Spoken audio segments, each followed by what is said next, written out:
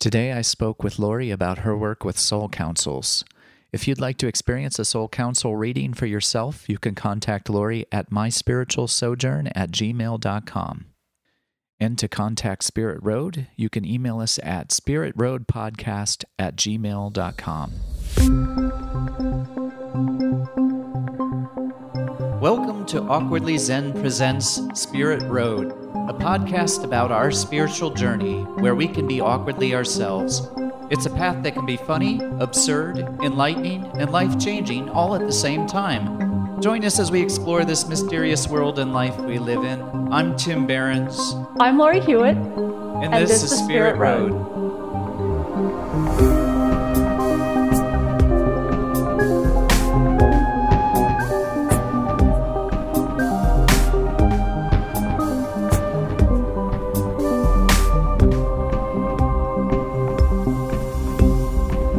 Hi, Tim.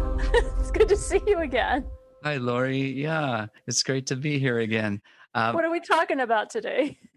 I would like to ask you about your work with soul councils. I know that you've mentioned that that's part of what you do, and I don't know a lot about it. I know that there have been a number of people who have had some really amazing experiences with you. And yeah, I would just love to hear how you got into that and maybe what that means. Okay. What occurs to me is we're going to have to do a reading with you one of these days. I would See love what your that. soul council's up to. So I first heard that term back, I don't know, in the 90s from a book called Journey of the Soul by Dr. Michael Newton.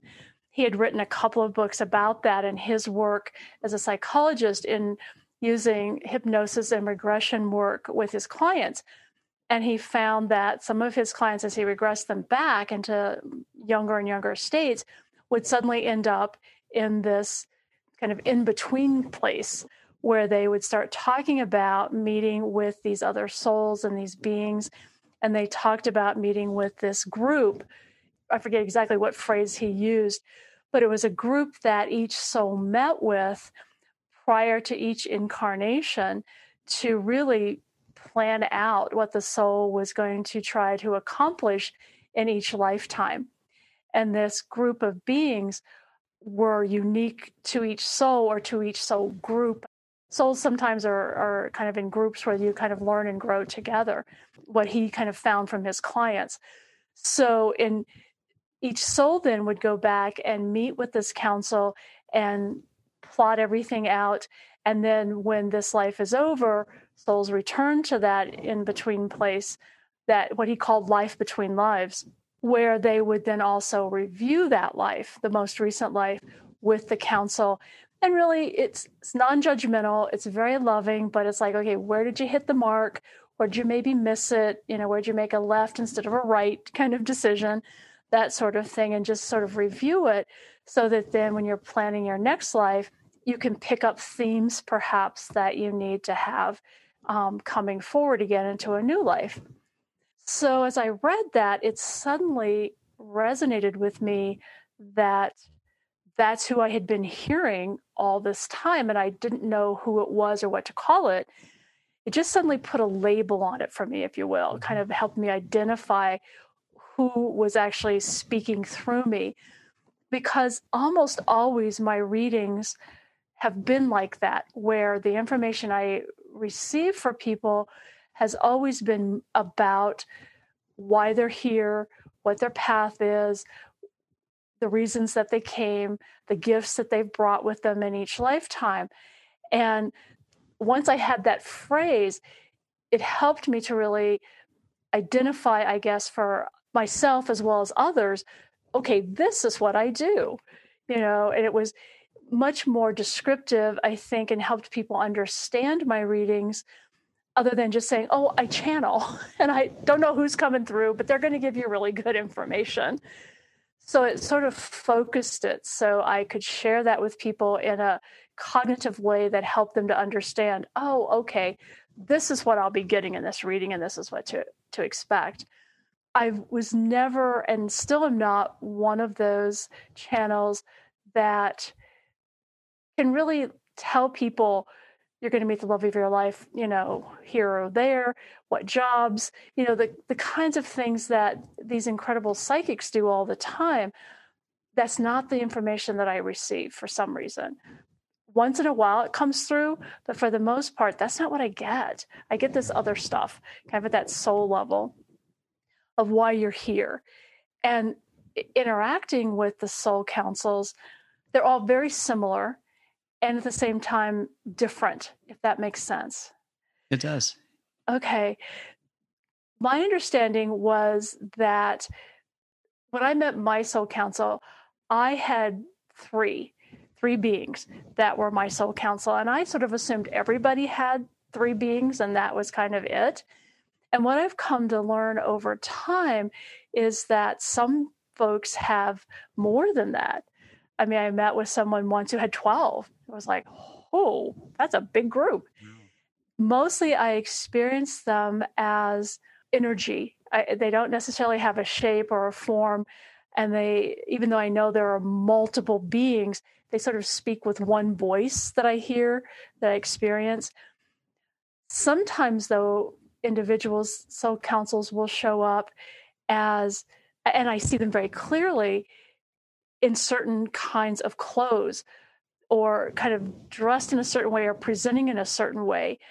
One group that I experienced were all dressed in these very vivid, bright colors and were sort of, if I had to choose, if I had to really think about it, it was probably African royalty kind of vibe to them. Another group showed up very much Egyptian-like, but again, in these kind of costumes that would identify them as that. So they present in very different ways. Some, they're all very loving and kind. Some, though, are very funny and kind of tease the soul that they're working with. Others are a little more serious and pretty straightforward. So they're always different in how they come across. And I think it's because they match up the way they present to the person, to the human, as well as to the soul. Does that make sense? So that they vibrate and the human can understand and accept the messages that are coming through. So if you're someone who likes humor or is humorous yourself and can receive information that way, then they may tease you and use humor as a way of nudging you to be on your path. Sure. And would you say that they know what you're seeking when someone comes to you to learn about their soul council?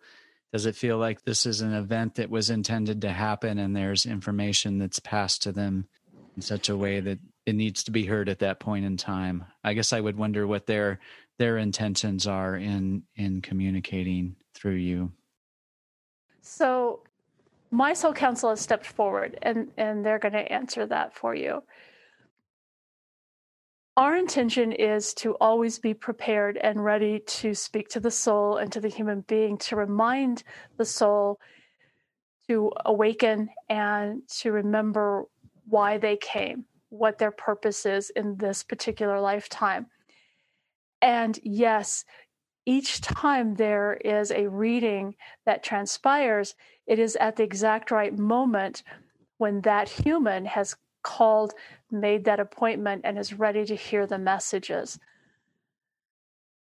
This information is not given unless the soul is ready to receive it. That is not to say that the human being may not be quite ready, and the human being may not want the information or quite understand what to do with it. However, our purpose is in talking to the soul self, to awaken that being that lives in this physical body so that the soul can begin to remember and help the human move more fully on the path that was decided upon before incarnation.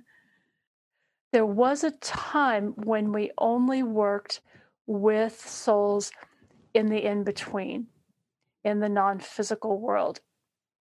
However, given the shifts that are happening in consciousness on your planet and with human beings, it became clear that it would be beneficial to have more availability to the souls, to the soul self, while it is in fact in physical form.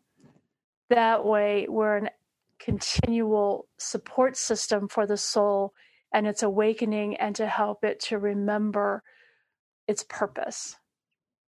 Would you say that there is a shift happening right now where more people are having these awakening experiences? I know that some people describe feeling an urgency to it, like Mhm. their awakening experiences are happening with in an accelerated way. That's my feeling. And I think, yes, that's my experience of it, not only for myself, but for the folks I do readings with, that it's happening very quickly, because it feels like, and I know there's no time. So when I say this, I don't know how else to express it. It feels like time is short in some ways, but I think it's an acceleration of the shifts in consciousness that are happening to the planet as well as to human beings. That it started a while ago, and it seems like it's really intensified and sped up, if you will, in this past year.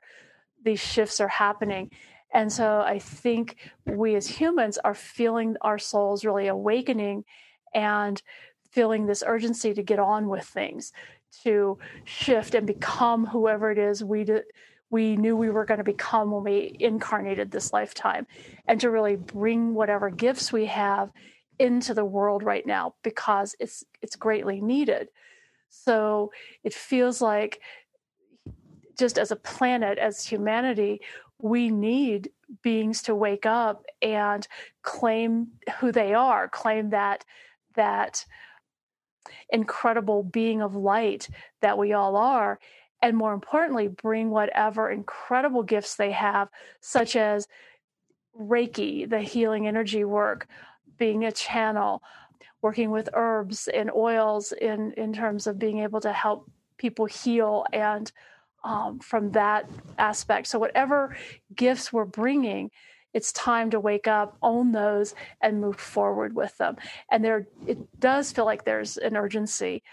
To me, it always feels like there's like, you know how when you wind up something with a spring, and you tighten and you tighten and it tighten, it feels like that's what's happening, that something's tightening all the time. And it's like, we got to get moving here before it all just kind of explodes.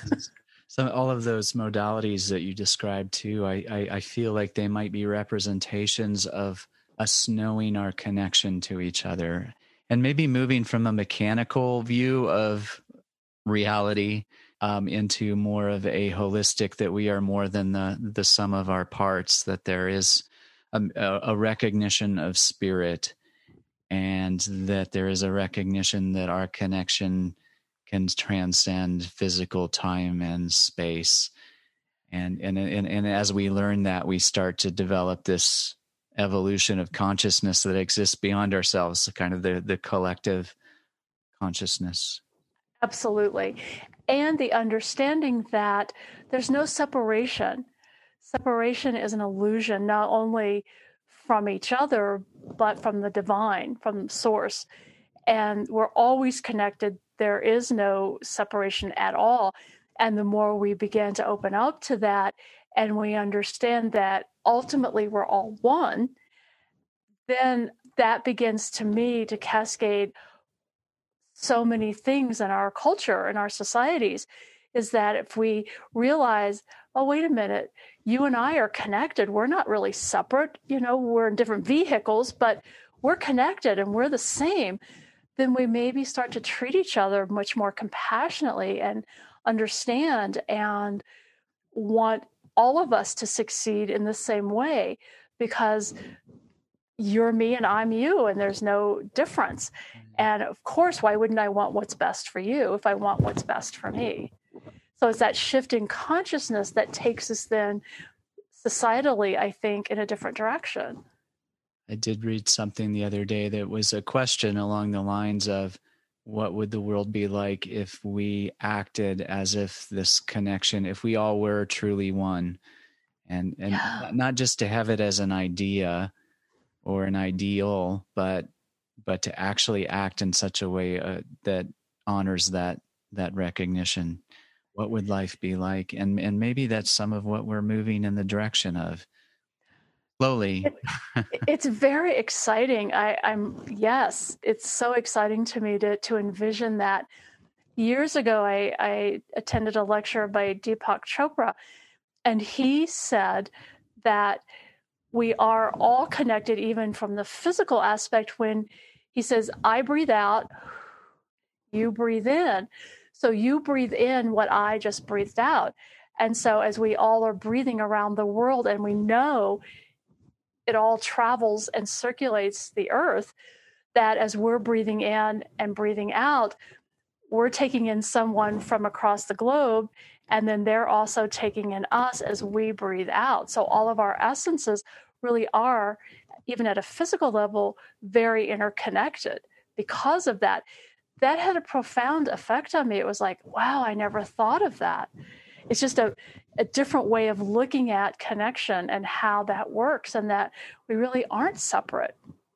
Just before we wrap up here, I wanted to bring it back to the soul councils again. When someone comes to see you for a reading, could you describe briefly what that would look like? Sure. We'll sit down usually. I encourage them to have questions because soul councils really like that interaction. So it really ends up being kind of a three-way conversation, if you will. I'm channeling, it's coming through me, but I'm a conscious channel. So I also, in the moment, hear what's being said. And then the person, I encourage them to ask questions so that it's a dialogue. And sometimes they have me jump in to also share information or experiences that I've had or things that I know. And so it usually starts with the council greeting the individual, sharing something about they're so happy to have this opportunity, because they always are very happy to have the opportunity to speak with someone. And then a lot of times they will just talk for a bit and remind the person of who they are, perhaps talk about past lives a little bit, or say, these are the gifts that you're bringing into this world, and it's time now to start becoming more conscious of that. They may acknowledge the person's life here on earth in this lifetime and acknowledge whether it's been difficult or whatever they've had, acknowledge that in some way and help the person put that in perspective from their soul's point of view of why they might be experiencing something like this. Usually, I have to say usually they will give the person steps to take. And so they'll kind of throw those out throughout the session. And then at the end, they a lot of times will sort of recap that and say, okay, it would be helpful if you could meditate every day, if you would, stay in contact with us or work with your guides, or take these steps, see a Reiki person for Reiki treatments, or go to a class. So they'll kind of give you steps that you can take concretely to move forward with the information that they've given you. So that's pretty much how it works. And then in and around some of that, a lot of times they will step back a bit and someone's guide will come through and say, hey, I'm standing here next to you. I'm trying to get your attention, pay attention, and here's how we can do that. And again, kind of give them some steps to take so they can start recognizing who's talking to them and building that relationship with their guide. And then the council will step back in. So it can be very fluid, and sometimes beings move in and out and speak at different times. Sounds like a wonderful experience. I know from a lot of folks in the Awkwardly Zen group that I've heard about wonderful experiences that folks have had with you, and I appreciate you taking the time to share. Thank you so much. Thank you.